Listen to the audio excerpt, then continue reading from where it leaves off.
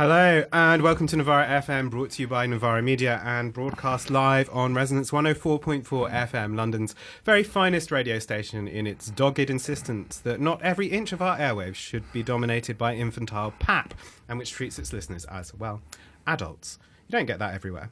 I am James Butler, and before we jump into today's show, I just want to point listeners' attention to what's been going on in India. In Delhi, there have been massive and violent riots as Hindu nationalists have sought to effectively conduct what I think can only be called a pogrom of Muslim residents, including the desecration of mosques and destruction of Muslim-owned businesses. This isn't an isolated occurrence, but a feature of the empowerment of the far right under Narendra Modi, whose party, of course, deeply anti-Muslim, and who, as chief minister in Gujarat, presided over a pogrom in 2002. It's not just Modi, of course. His party has many, many people in it who are enthused about this kind of violence and division. And you can look up north to Uttar Pradesh, where the BJP chief minister has made all sorts of, frankly, chilling statements during recent protests against the xenophobic citizenship amendment law. In Delhi itself, both police and the RSS, which is the uniformed band of Hindu nationalists, have been involved in violence and intimidation at the capital's secular university. You can see some of that online. Elements of the judiciary which have spoken out have been transferred or moved, including yesterday one Justice Muralidhar, who reproved Delhi police for their total lack of action in quelling violence in the city. One BJP spokesman said on TV last night, "O Hindu, arise from slumber, otherwise be ready to get chopped." I'm spending some time on this because I think this is a very serious situation. Much of the reporting of it in the English language press underestimates its seriousness. And I must say, if this is what they're doing in broad view of reporting in Delhi, where the media still operate, it doesn't take much to wonder what they're doing in Kashmir, where there is still a reporting ban. There are 42 dead in Delhi at last count. That number is expected to rise. We'll bring you more work in depth on India in the coming few weeks, but in the meantime, please make some noise online, on your social media, and please, if you can, try to lobby your MP, if possible, to make some noise about this and bring some pressure to bear wherever they can, unless, of course, your MP is one of that craven band, Labour, as well as Tory, who have been prepared to roll out the red carpet for the Butcher of Gujarat, in which case, I don't know, you should probably have a go at them, to be honest. Anyway, yes, more on that to come, but I thought I'd mention it at the top of the show because I probably couldn't live with myself if I didn't. And with that lead-heavy note, we move on to the rest of the show. I'm joined today by Owen Hatherley, who, as well as a deluge of books on cities and buildings, is also culture editor at the excellent Tribune Magazine. And those two things, the places we live and the things that we do, will be what we're talking about today. It's a pleasure to have you here, Owen. Pleasure is all mine. One of the many reasons I wanted to get you on the show today was because I have a sense of something that's been missing in a lot of the conversations that we've had on this show over the years about housing in particular, which is that we tend to talk about housing in terms of either political choices made by central or local government or the political economy of house building, right? So we talk about it in these kind of politically aggregated terms, and we say less about the kind of places in which people live and how they live in them. So I want to sort of start there, which is obviously an area of your expertise, and ask, which is quite a simple question, does architecture matter to the left, and should it?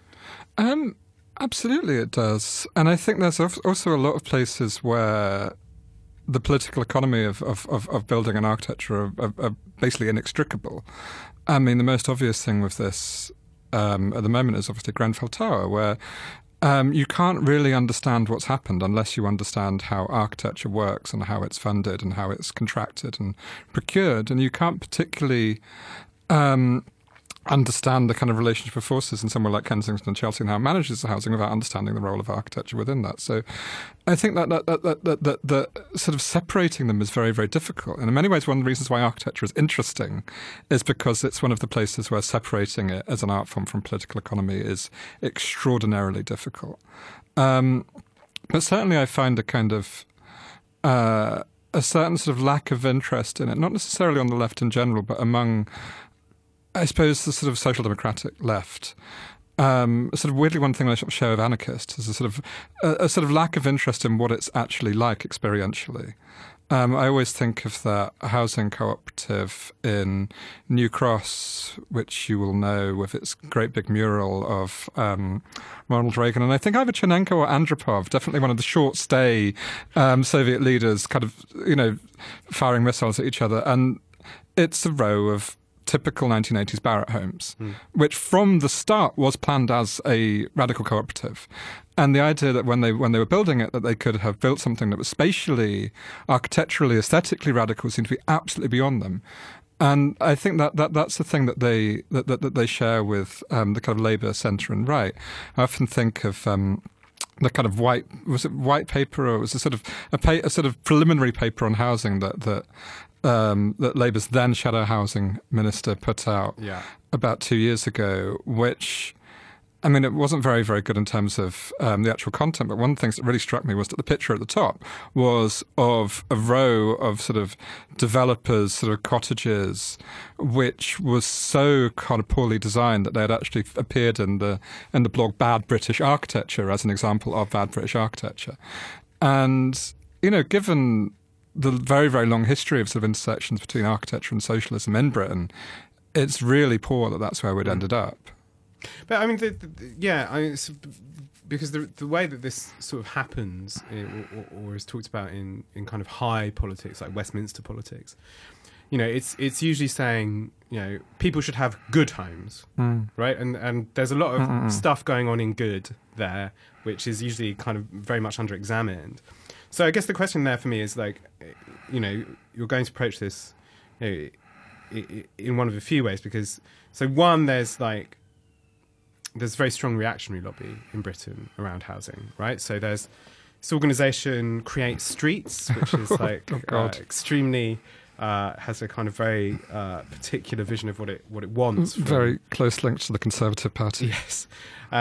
The late and unlamented Roger Scruton, for instance, has also, you know, was once appointed for this stuff by the Conservative government before he bounced out of his position, quite rightly. But so because it does seem to me there's a sort of unspoken assumption in central government that what people basically want is a nice Victorian or Edwardian house with a big garden and is sort of centred around you know, the family unit. And that's what people should be building. And all of these schemes for high-rises or anything involving concrete, this is just sort of lofty left-wing nonsense, which you know, people like you want to impose on the good burghers of Britain. It's true that I do want to forcibly take everyone out of their nice houses and put them into concrete bunkers. This is what I've devoted my life to, and I'm very proud of it. Well, there's several things going on here. I think one of which is, if you look at, you know, say the 1960s when a lot of the stuff was built, you would usually have, there were a lot of surveys of residents. What did residents actually want? And surprise, surprise, most people wanted a house. You had about 10% of that wanted tower blocks. And this is usually kind of brought up as a kind of like, you know, these people were forced into tower blocks. It was like less than 10% of the housing built at that point was tower blocks. You know, it's based on a kind of very, very skewed idea of what's actually built and what modern architecture actually is, which I think is at the root of a lot of that. They're sort of finding the most kind of inflammatory examples of a thing and then going, well, this is what it is. But in terms of there's something just enormously facile and deliberately and kind of studiedly facile about what something like Create Streets do, which is they show people pictures of buildings. You know, what they usually do is here's a picture of a house in Bath and here's a picture of a concrete tower block. Which would you rather live in? Surprise, surprise, everyone says the house in Bath, apart from, you know, 1% of people like me. But I think the thing with that, of course, is that architecture is a three-dimensional art form. You can't actually understand architecture by looking at it as if it's a picture. It is not a picture. And you're dealing with something that is spatial and physical and three-dimensional. And of course, within that, you know, people don't want something, they don't want to live in something, by and large, that looks like a factory or a bunker or a prison and so forth. And a lot of the opposition to modern architecture very early on did come from those particular associations, like it did with kind of philanthropic architecture of the 19th century, which weirdly Create Streets really love, like kind of Peabody Trust stuff. You know, the resemblance of that stuff to prisons and workhouses was not lost on people. But then this was then followed by, you know, about 90 years of municipal architecture, which was usually of a far superior quality, and also of a spatial quality, and a particular use of kind of public spaces that is kind of completely ignored in that sort of discourse. And that it's also worth mentioning that Create Streets are basically part of Policy Exchange, who are a conservative think tank, and seeing people on the left kind of uncritically kind of like, and struggles over the Mount Pleasant development or whatever, kind of like going, well, Create Streets have done this wonderful thing of kind of like, they are playing you.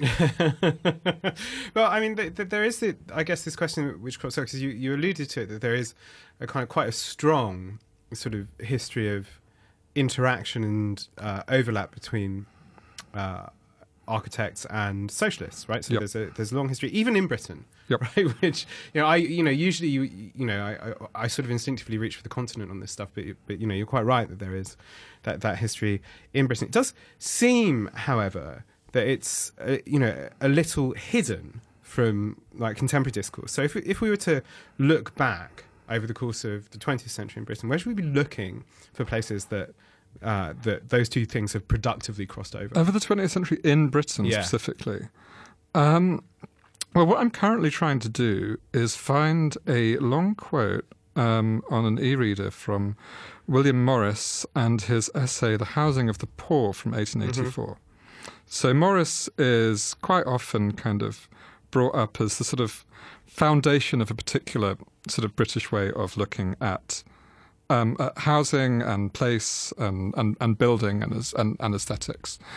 And that's usually translated into, English socialists, like English people in general, want to live in nice little cottages. And here is Morris in 1884. It might be advisable, granting the existence of huge towns for the present, that the houses for workers should be built in tall blocks in what might be called vertical streets, but that need not prevent ample room in each lodging so as to include such comforts of space, air and privacy as every moderately living middle-class family considers itself entitled to. Also, it must not present the lodgings having their due share of pure air and sunlight, necessaries of life that the builders of the above-mentioned bastilles do not seem to have thought of at all.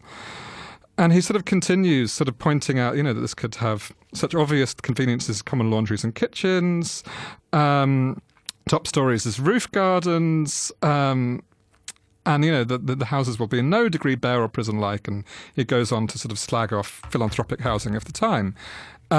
Pretty much everything he's asking for here is what you would get in a sort of decent large-scale 1950s or 1960s development. It wouldn't look much like William Morris. It wouldn't have the wallpaper unless it's doing it in your own flat. It wouldn't have a big steep pitched roof, and it wouldn't look particularly medieval. But it's basically what he's asking for there. And all of the things that he's listing there are things that are spatial, and they're things that are about the way a particular sort of community would live in something. So he's kind of like, it should have lots of communal facilities, it should have lots of green space, it should have a roof garden, it should have spaces that encourage people to interact with each other rather than obstruct it, which is the case in a lot of mass housing. So there's just such a ridiculously long history of it that it's almost kind of difficult to answer the question in terms of like specific things to point to, because pretty much every city, I think, has 4 or 5 examples of what in a different context would be regarded as socialist housing. And I've always been sort of struck by the lack of interest in that on the part of the left, particularly the new left, who I think tended to kind of see this as just something that was just in the air, that somehow had just been kind of granted by capitalism, would always be there. And accordingly were often very scathing about it if they noticed it at all, which they usually didn't. So, something like Parkhill in Sheffield before it was turned into a block of yuppie flats, something like, one part was a block of yuppie flats, 3/4 of it is still derelict. Something like Trellick Tower, before in the interwar years, things like the kind of municipal housing schemes of 1930s London or Liverpool. There's loads of this stuff. But it's funny, isn't it? When you're listening, you read out that Morris quote, and there's a real emphasis on those kind of communal spaces or spaces in which people who are living in the same building have some kind of shared social space, including shared kitchens, which I think it sounds to me now like a kind of impossible utopian dream to live in a building in which you shared kitchens and possibly had some social interaction outside of the sort of tiny domestic unit, which is also almost invariably now the family unit, or temporary shared accommodation between people who are paying through the nose for however much, whatever. Yep. So are there examples, of places where sort of communal spaces like that still function? In Britain, it's much more difficult to answer. I could give you dozens of examples of it in Berlin or Vienna or what have you. But in Britain, we really do have to reckon with the fact that there has been a 40-year assault on this stuff that has torn it to pieces.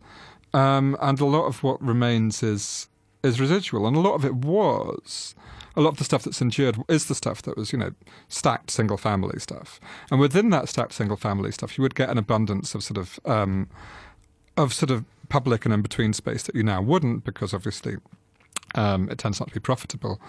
And a lot of the things that are happening now in housing are filling in those precise spaces. The green spaces and trees in your average council estate are exactly what A, developers, and B, councils who want to actually build while not really being able to acquire land tend to want to build on those green spaces. So in terms of communal infrastructure, we've not had as much of it to the same degree. One of the kind of in the 1930s in Leeds, Quarry Hill flats were intended to have the kind of communal facilities that were in the housing being built a few years before in Vienna, under the kind of Austro-Marxist government there, that would have incredibly kind of elaborate facilities. And in Leeds, most of them weren't built. Parkhill and Sheffield had more than your average housing estate of those sorts of things. And it's interesting that since it became sort of gentrified, actually, those things have been almost entirely removed, apart from an art gallery and offices that include the local offices of Uber. You actually, at that point, then you have to go to the hippies and the anarchists. And they have managed to maintain this sort of stuff, I think, because of the fact that stuff is very, the sort of thing they do is very elective. It's groups of people that get together and want to do this specifically. So something like the kind of recent-ish Lilac co-housing scheme in Leeds has the sort of communal spaces and sort of cafes and dining spaces and allotments planned as part of it from the start. And I think any kind of council housing that would be built in future, which chance would be a fine thing, ought to have that sort of thing at the heart of it, in order not for it to be a sort of collection of units. Well, I mean, I think it was striking. I was thinking about this before the show that the place where I look for that stuff to happen in London, recently-ish, it's actually not that recent now, is something like the Railton Road squats in Brixton, where these were kind of very normal sort of terrace houses, but they tore down the fences in the garden, so they communalised the garden, and various of the houses were like pretty communal spaces, stuff like that. But these are like deliberate attempts to change the architecture of places in which people are living, and it's done, partly in a minoritarian fashion, which I think is inevitable, but also it's really striking because even I think when I was a teenager, I thought of these places as most of them had gone by that point, but there was still the kind of embers of it around. It just doesn't seem to me that it's possible, certainly within the capital city, for those kind of approaches to living differently to exist anymore. I don't know whether that therefore necessarily constrains the kind of architecture that's imaginable anyway. So whether that's going to emerge from the kind of people attempting to live differently, and then there being kind of response to that from people building differently, it seems to be unlikely now. But I mean, the kind of use Anna Minton's phrase, the sort of super prime housing crisis of London means that anything remotely kind of alternative to that is impossible. Doing ordinary social democratic mass housing is impossible in London. Squatting is now near to impossible in London. Just having a sort of reasonably affordable flat to rent is near impossible in London, and it's taken a very, very long time for local governments and the Labour Party locally to realise this. And they tended to have concentrated on sort of moving back into political economy here, but bear with me. One of the kind of great kind of best practice now that was written about by people as if it was bloody Red Vienna is the Colville estate in Hackney, where I think this first point is true, and a lot of people deny this first point, and I would make it quite emphatically. If like the people in that area, their council estate was redeveloped with their consent over time, slowly, and they mostly got to move into new flats that were better built, better insulated, and so forth. So there was wonderful council housing triumph. Then at the corner of the site, still on land owned by the council, you have 2 high-rise blocks, which sell for at least $1 million for a flat. And of course, this then cross-subsidises this wonderful new housing, which, like a lot of new London architecture, in terms of stylistically, it's probably a lot better than a lot of the stuff that was built under the Blair years. There was a certain amount of regulation of this stuff by the Mayor's office in the last 10 years, and it has actually gotten better. But, the whole thing is subsidised by charging £1 million for a block for a flat in Hackney, which then means that every landlord in Hackney knows that you can now charge £1 million for a block of flats and for a flat in Hackney. So then more people are in the housing insecurity, more people are on the waiting list, and none of those people are getting flats in the estate because, of course, what's actually happened is that already existing council tenants have been moved into new council flats. And that is where the left is in housing in London at the moment. It's pathetic. Yeah. You mentioned Labour there, and obviously one of your early books is quite a brutal tour of some of the experiments in architecture conducted during the Blair years and during the period of sort of third way modernisation, I suppose you can call it, of a kind. You do tour some really striking abominations in that book, and it's quite many of which were trumpeted with a kind of great fanfare about what they would do, both in terms of the local area, but in terms of that they would be places to live. Could you just give us some examples of those? I think I need to give a bit of context before specific examples. So my example would be at the Millennium Village, but it was a sort of one of the things where you could sort of understand New Labour's thought processes. Like there's certain aspects where I think they were just scumbags from the start, and this is not one of them. They were extremely aware of the fact that in the 1980s and 1990s, British cities fell extremely far behind. They modelled themselves, if they modelled themselves on anything in particular, on the US. They became extremely sort of suburban, car-centred. The kind of classic 80s landscape of the kind of out-of-town retail park and the kind of Barrett estate was the limit of people's ambitions, and was also the limit of the left's ambitions. Very kind of radical Marxist councils like Liverpool and Lambeth were doing at that point was basically identical to what Norman Tevitt was inflicting on Essex. So they were, and New Labour on the other hand, were going to Rotterdam, they were going to Barcelona, they were going to Stockholm, they were going to Berlin, and they were going these people managed to live in cities and enjoy cities. They like have nice parks and nice squares, and their riversides are actually pleasant to walk on, and there aren't spikes and fences everywhere, and they are obsessed with privacy on their own little postage stamp sized front garden. They manage to walk or take public transport rather than go around in traffic jams at all times, and they then tried to build that, and that missed, I think, two things. One of which was that those were extremely tightly regulated countries with extremely tightly regulated systems of housing and architecture. I was talking to Emma Dent-Code about this recently, and she was pointing out, because her specialty before she became an MP was in the history of Spanish architecture. In Spain, all responsibility is with the architect. If anything goes wrong in that in terms of its construction or its design, the architect will be fined or go to jail. We have, and kind of inherited from Thatcherism from John Major and was expanded massively under New Labour, a system of contracting so complicated that, as we can see at the Grenfell inquiry, no one can actually prove who is responsible for anything.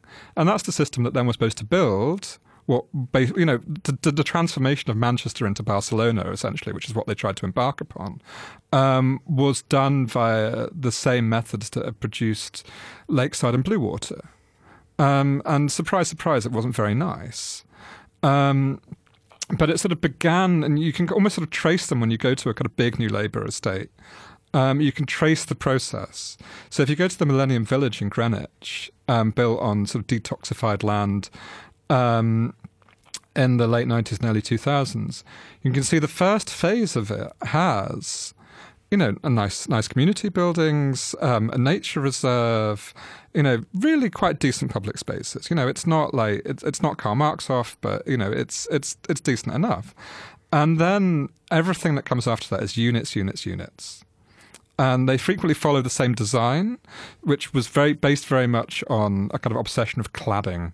At that point, it was also slatted wood cladding and kind of like this material that I got obsessed with for a while called trespa, which you can kind of make look like wood if you want, or kind of make just look like a generic shiny material in various different colours. I claim that various things were made of trespa that weren't, because I just like the word. And the more recent examples in the cladding of brick, a sort of quarter inch of brick, which is sort of stuck onto everything now. So you could almost sort of see this kind of watering down from 1999 to the most recent examples, and it had already happened by 2010 when I wrote that book. It had already been sort of eviscerated substantially, and that was the state of the art. That was as best as they got. Mm-hmm. The rest was just a lot of kind of like, you had new yardsticks that would come in. You would be encouraged to build on brownfield rather than greenfield. You'd be encouraged to build flats rather than houses. And after that, you could basically do what you wanted. Mm-hmm.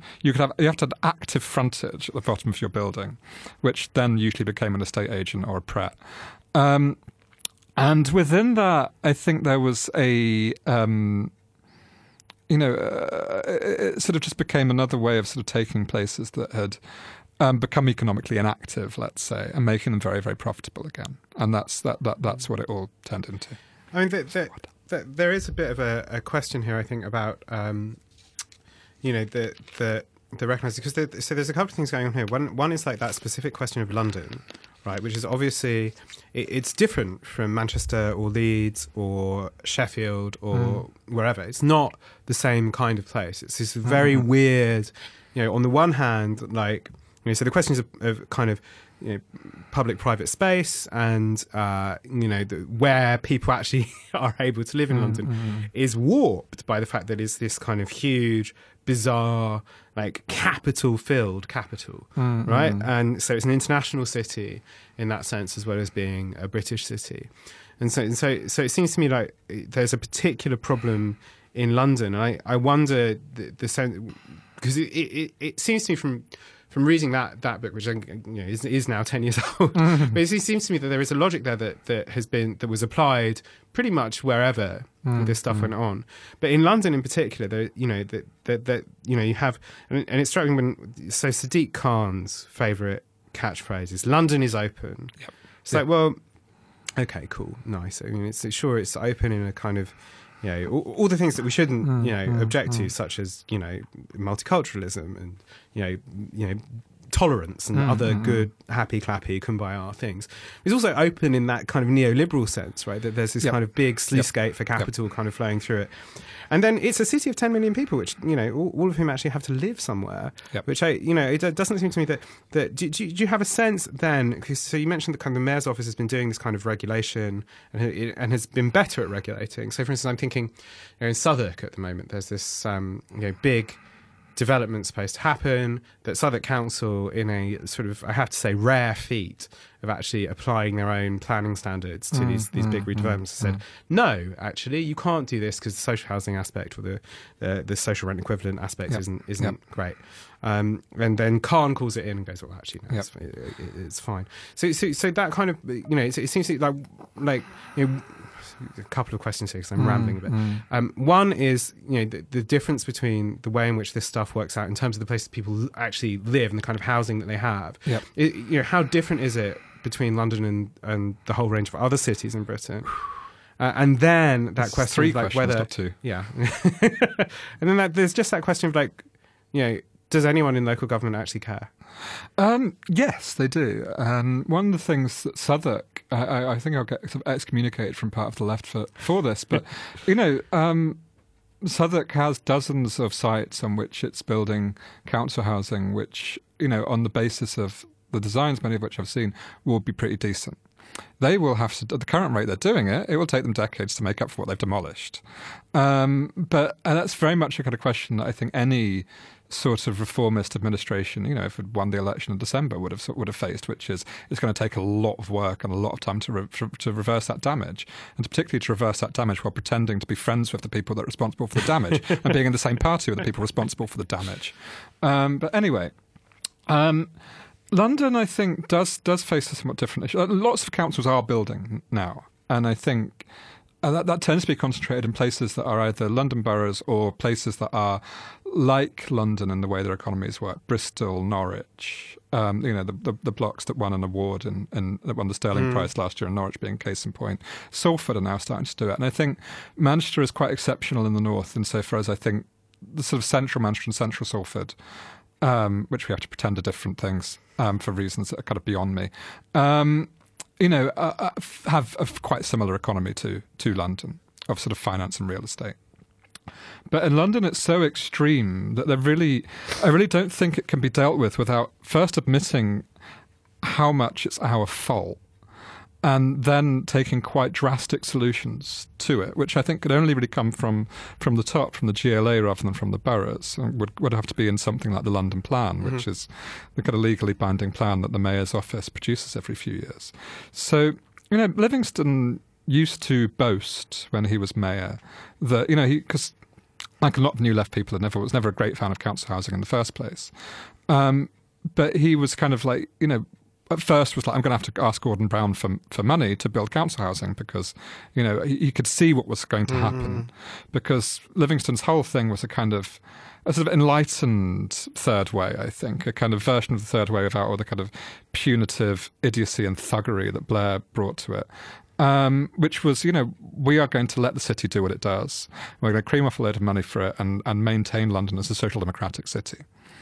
When it was clear that there was a housing crisis being caused by this, he had his famous percentage deals. 35% of everything will be affordable, which he never defined. It came to be defined by David Cameron as 80% of market rent. But that he had this idea that literally said at one point, I don't need to go and ask the Treasury because I can make developers build the social housing. And that's still basically the GLA's policy, as far as I can tell. It has a little bit more emphasis on council housing now, but that's still basically what the plan is. And it has failed utterly. It's a disastrous policy that has been proven to fail, and most recently was proven to fail by the GLA's own report by Tom Copley, who is now the Deputy Mayor for Housing. And I have some sort of tentative hope that the fact that literally the person that wrote the report proving that this failed might now have an influence at City Hall, but we'll see. And I think there's a phrase about London housing and London property, which I've stolen from my friend and comrade Archibald Woodrow, which is that it is a resource curse. And, that councils, Haringey being a great example at the moment, are very much unwilling to forfeit the fact that they can sell land and they can speculate on their housing. Even if they won't do it on the same kind of obscene scale as the HDV, they will still do it because they know it's a license to print money and they'll be able to fund their continued activities as a sort of dented shield, as it were. But then doing that then removes the bloody shield. Yeah. So there has to be a kind of leaving it in the ground response to that resource, I think. It does seem to me like that ultimately the only solution here, it's very depressing to say this after an election, is that you have to have someone passing laws in central government that makes this stuff much, much, much harder to do. Yeah, you do. And obviously for all of my fondness for kind of bottom-up movements and for I'm also very fond of the history of municipalism, which is obviously tied into this stuff. It does seem to me that certainly absent that kind of centralised a state as Britain, absent that, it's going to be very, very hard to change that. I mentioned municipalism there. I want to move on to talk about culture shortly, but I just think it's worth saying, as we've been talking a bit about London, you mentioned Ken Livingstone there, there is, I think, an enduring fondness on the left for the history of the GLC in particular. I tend to point to something like Coin Street, which is a relatively successful story of regeneration in central London as being, this is the thing that councils could do. You sound sceptical. Yeah, I mean, great things were done by the New Left in housing in the 1980s. Queen Street being one of them, the self-build stuff in Honor Oak that Lewisham Council did under Nicholas Taylor by Walter Siegel. These are all really interesting things. But they were able to happen because there was a surplus of council housing. The problem with council housing being hard to let. You still talk to a lot of older councillors and they talk about hard-to-let estates. Like, are you on Mars? Like, like most of the hard-to-let estates, are increasingly owned by private landlords in a lot of cases. The New Left was given a particular bequest in housing, which was that basically, there are exceptions to this which are important, but basically the housing question had been solved. And then that meant you could do other stuff. You could go, well, we've got this little bit of land here that we own. Why don't we let a load of activists build their own housing here, and we're happy to manage it. It's our land, and blah blah blah. And Coin Street, similarly, the GLC managed to buy a big site from a developer who was going to kind of build a kind of proto-Canary Wharf on top of it, and it became a housing co-op. Wonderful. If you're in the club, both of those two things are great. The point with something like municipal housing was that it was for everyone, not just people that were in the club. And I find talking to kind of libertarian socialists about housing very frustrating because they seem very resistant to grasping, I think, this obvious fact. And that does mean that solutions to a small scale are very, very difficult, which is one reason why I kind of think the GLA is an interesting thing in that regard, is because there is a measure of devolution to London. The mayor can call stuff in and say, no, you can't develop this here. And they do have a plan that's legally binding. So I think that those two instruments could be used a lot more aggressively than they are. This would probably lead to the GLA getting loads of trouble, and they'd be taken to court a lot. But, it's either that or preside over, London kind of reaching the level of a sort of the cities of the global south, essentially, of it having, which it increasingly does, mass informal housing, of it having, gated communities on a gigantic scale, of it having an upper middle class that commutes by helicopter. That's our current likely future in London, in a city which is run overwhelmingly by the Labour Party. So I think there has to be a much greater commitment to admitting we can't run this properly. So we have to be confrontational. Well, that sounds like something Sadiq Khan could take up in his re-election campaign. Find a spine somewhere. Well, I mean, but the thing with that is that just briefly before we move on to the other thing, is that he has already claimed something which is completely beyond his abilities, which is London will decarbonise by 2030. It's like, yeah, and you're going to do that, and you're going to build a Silvertown tunnel. But it does show, and I think that they are able to sometimes say, we are going to take this incredibly radical move. And, as when the congestion charge was brought in, they have sometimes managed to do this and get away with it. So if they're willing to do this, I don't think they have any conception of just quite how radical a change in London would be necessary for it to be zero carbon in 10 years. It would be, we're talking about a gigantic scale of things, and no greater than saying, we're not going to let developers bugger around with London anymore. I don't think it would actually cause anything more difficult. No. Right, yes, I wanted to move on because obviously you're the other hat that you wear is as culture editor at Tribune Magazine, which obviously everyone listening should go and take out a subscription to because it's very good and very much worth reading. It's pretty. It is, and it is attractive as well. I was sort of delighted when you sort of took that role because, I get sort of perpetually frustrated about the relationship between politics and culture. In the British left in particular, I mean, and I think it is particularly bad in Britain. I think the UK left is bad at culture. It doesn't really know how to think about it. Just tell me a bit about the kind of approach you're trying to take to it at Tribune. I mean, it's really interesting that you say that the UK left is particularly bad at it, because my approach to it comes almost entirely from the way a sort of section of the British left approached it in the 1970s and 1980s and to a degree into the 1990s. The sort of particular interest in pop culture, in mass culture, in kind of taking culture on its own terms to a degree rather than sort of searching for the political meaning in it.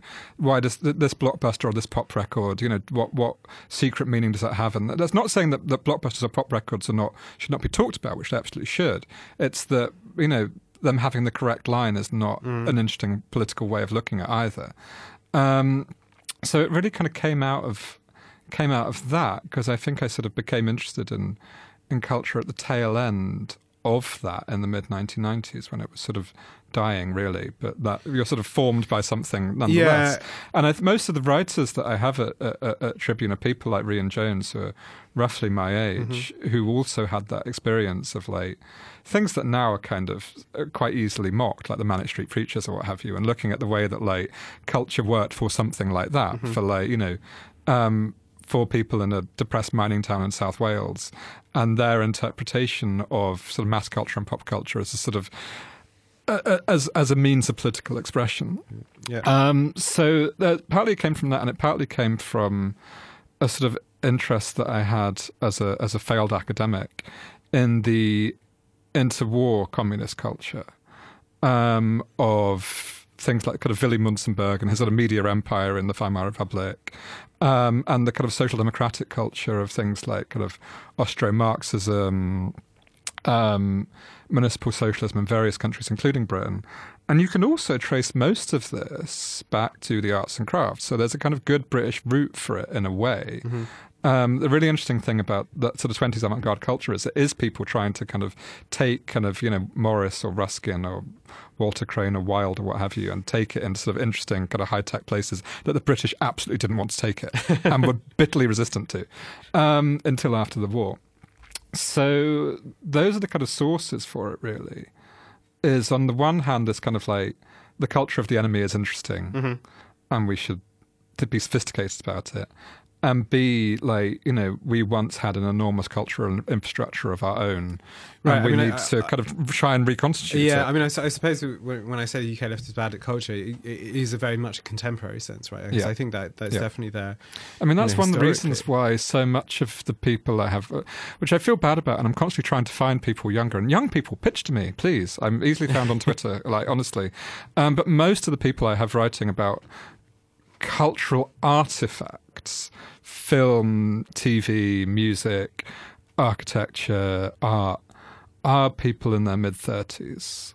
And I find that TV is a partial exception, but I find that there's much less interest in that stuff from the youth. And that may be a good or a bad thing, but it just makes it difficult as a commissioning editor to, work out what to get a 25-year-old to write Right, well, about. I mean, because there is this sort of, and I suppose it's partly a consequence of living in a moment in which there is actually a kind of active, which has been to some extent all-consuming political movement, right? So everyone's become very, very focused on that question of sort of political activity. But it's, one of the consequences of that, I think, sometimes is that, as you say, that there is this kind of, hunt out, the politics of object X and weigh it against, the correct line. Which is, I mean, I wrote a piece for Jacobin, which was partly sort of aimed as a sort of comradely critique of you lot, and the specific fact that I was sort of comparing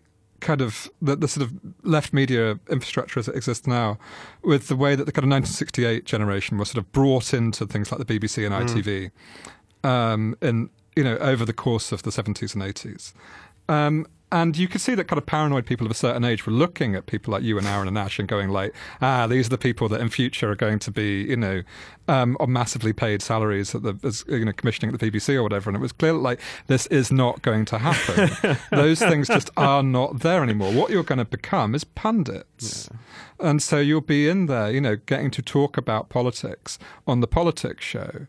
And someone like Stuart Hall being a great example. Stuart Hall got to present and write It Ain't Half Racist, Mum, and The Spectre of Marxism. He got to write these things and present them on Channel 4.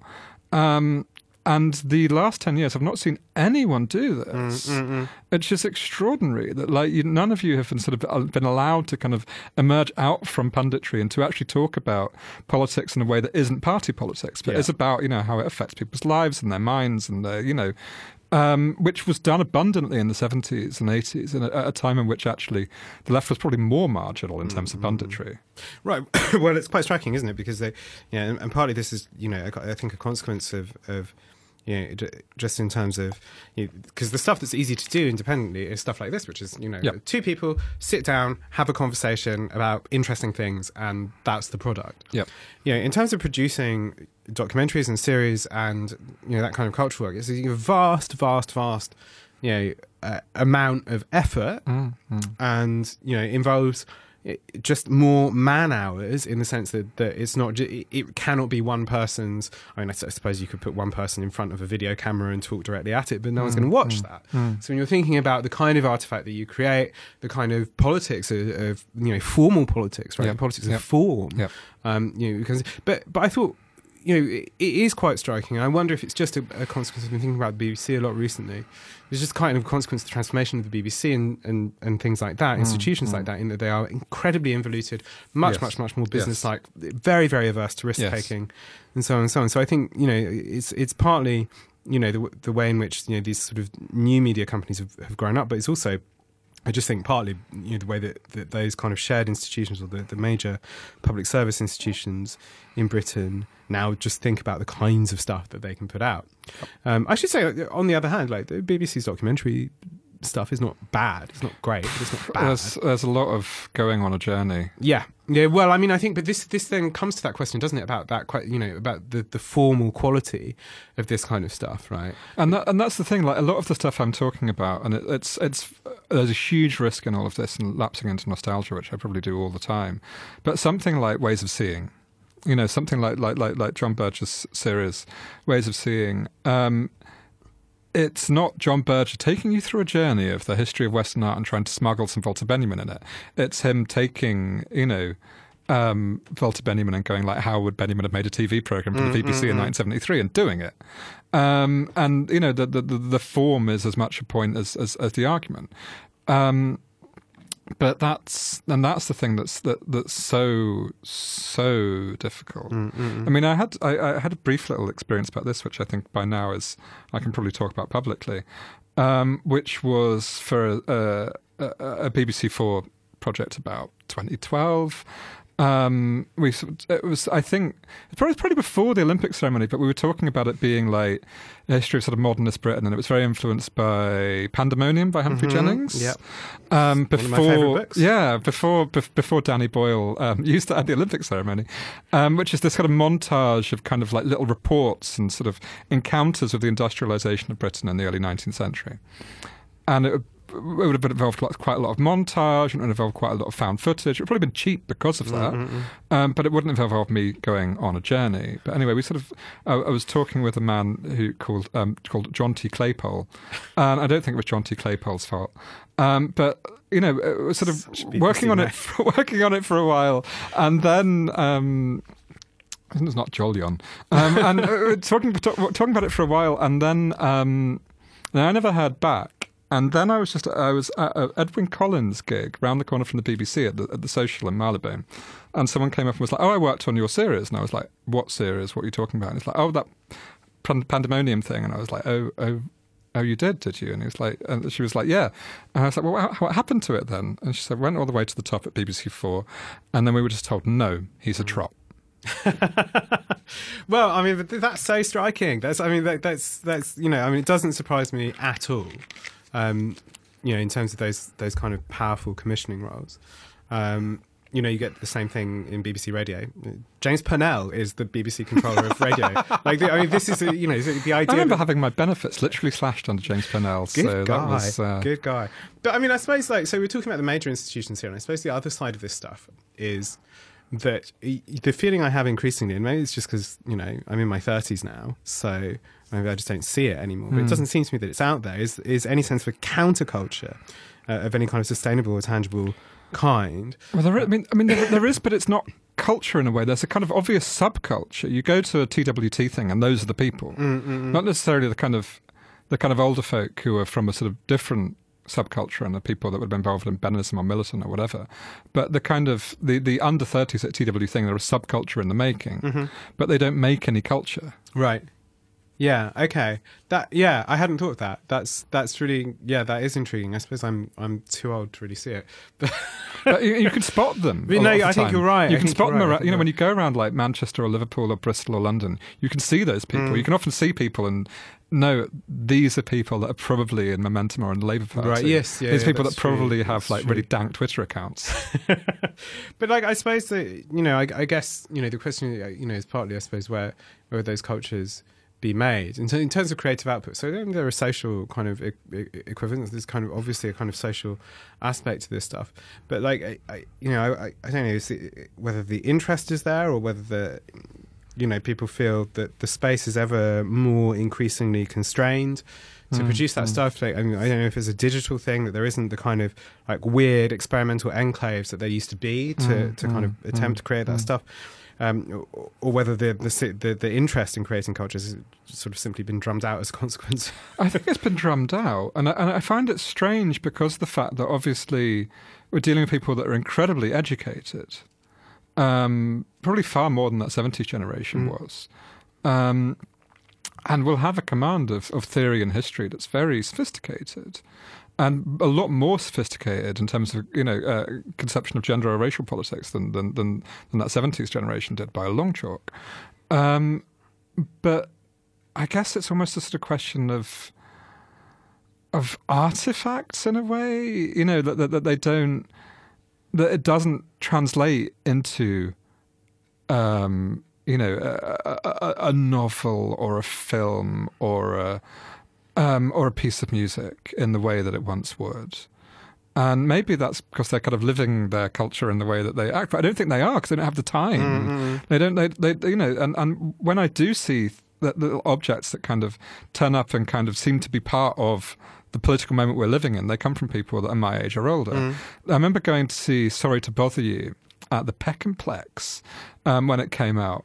And it was absolutely full of those people, the people I'm talking about, the TWT people. They were all in there, and I went to see it and thought, this is incredible. Someone's finally done, something on the level of like, the way that George Romero, dramatized to put the kind of politics of the 70s and the 80s. It was, thank God someone's finally done this. And then kind of went out, and there's this group of people, and you walk around Peckham, and there's hammer and sickles like scrawled all over the walls. And I thought, what a time to be alive. And I remember that like Boots Riley's about 50. Yeah. So... Yeah. It's odd, isn't it? I mean, I suppose, I also have this kind of like, and it's like it distinguishes me, I guess, from a lot of conversation around culture in Britain, is that I have this kind of like very resistant and slightly Adornian approach to this stuff, which is like kind of grousing about the culture industry. But I do think it is important is to recognise that there are, there are problems with attempting to make mass media in that way, and that are kind of simple. If you were to replace the bad message with the good message, that cultural form also wouldn't have its limitations and its problems. I think interesting formally to kind of attempt to sort of push that stuff beyond that. I mean, where would you see, like, if you in terms of like, I guess, a kind of critical toolbox for approaching kind of contemporary culture?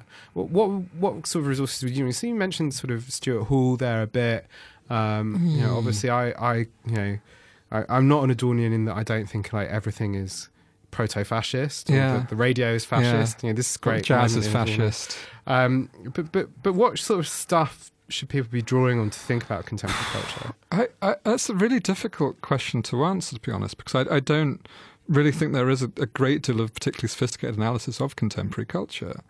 I mean, there are odd bits and bobs. I always enjoy reading, like, sort of, tenured academics in New York writing about the internet and N+1. That's not intended as a burn. I always really enjoy it, and I think they've got a real handle on that. The Dana Tortorici's thing on Instagram in the last issue, wonderful piece of writing. So there are things like this occasionally, but in terms of, sort of historical, like the thing I always kind of got fixated on as I've sort of already outlined, I suppose, is broadly speaking the 20s and the 70s. Mm-hmm. Also 20s to 30s, 70s to 80s, let's say. And so that sort of 20s debate between, which I think, all good Marxists now know pretty well, between Brecht and Bloch and Benjamin on the one hand, and George Lukács and with the sort of party behind him on the other, about modernism and expressionism in the 20s and 30s, and about that kind of debate over form and politics, which I think is very undecided. I think a lot of the history of cinema suggests that you can have enormously experimental forms that make no difference to anything in the wider world. You can have smuggle in all kinds of messages, which as Mark Fisher said, do your anti-capitalism for you. That. So I don't think Lukács was completely wrong on this. It's just that he seems to think that Walter Scott was the solution. And then there's that kind of 70s and 80s debate, which comes up, I think, as a sort of response to 68. And there's a response also very much to punk and that kind of interest in what punk meant politically and what the kind of permutations of it meant politically. And there I would probably find it much more interesting to kind of go and look at writers who I think understood music and mass culture, like John Savage or like Paul Gilroy, than people who were of an older generation who didn't go to like Shabin's in 1977, but had gone to jazz clubs in 1954. So Stuart Hall. Yeah. I think that obviously Stuart Hall's an immense resource on culture and politics, but I think his understanding of like 80s pop culture was extremely myopic, usually seen as a kind of positivity, it's a Live Aid, kind of big festivals, fun, and it's like looking at 80s pop culture as if it's a sort of solve to like the sectarian viciousness of the left at that time. And it's like, if you wanted sectarian viciousness, 80s pop culture and its sects and its vindictiveness and its judgmental, and its, how judgmental it was is actually the place to go. And I think that older generation didn't get it. And that's one reason why that kind of sort of music press type writers often did, is because they kind of, were born into it, as it were. But those are both cultural moments where there's also kind of sort of significant political and technological shifts, obviously, in terms of cinema, in terms of kind of, the music industry. Obviously the digital moment is the contemporary moment. And just wonder in the ways in which that kind of affects the writing on culture, and whether it just approaches this kind of, the same sort of like undifferentiated infinite scroll, which I think is like, it's a major difficult political question and political cultural question. And I don't know whether I'm actually too old to see the kind of cultural form that's emerging. I think I'm too old, and I think the fact that when I listen to the podcasts made by people that are 15 years younger than me, I don't understand them and I don't understand the humour, is a great sign that actually maybe there is something now. That was always the thing with pop culture, right? Is that by the time you're pushing 40, I'm 38, you shouldn't be able to get it anymore. And maybe the fact that I listen to Trash Future and I'm just like, what the hell is going on, is a sign that, it's the new thing. I don't know. I'm totally speculating. Yeah. But I mean, I do think maybe this is a point for listeners to point us to exactly where the new political culture interface is, and where it's going on, and what I should read to understand it. Sometimes I do read things that are written, in the 21st century. I try. I think that is probably a good place to. We didn't come on to talk about the Labour Party leadership, which I think is probably an immense relief for both our listeners and for both of us. Although I think the position was made clear. Yes, I think that position became abundantly clear. Owen, of course, is culture editor of Tribune Magazine, and I do recommend all of our listeners pop over and check that out. Obviously, as I said at the top of the show, there is some serious and difficult and very important stuff going on in India at the moment, and really do take time to look into what's going on there. Check my Twitter feed. I've retweeted some stuff today, but really go and make some noise about that to your MPs as well. It is hugely important. It's only going to get quite a lot worse. This has been Novara FM on Resonance 104.4 FM. I have been James Butler. I will continue to be James Butler, and I will be back at the same time, in the same place, next week. Goodbye.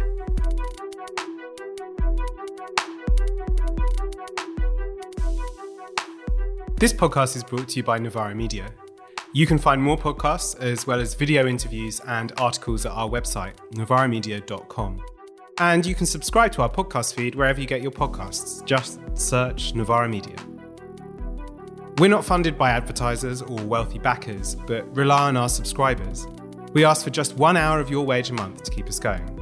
You can sign up at support.novaramedia.com and give us just 1 hour of your wage a month so we can keep working round the clock.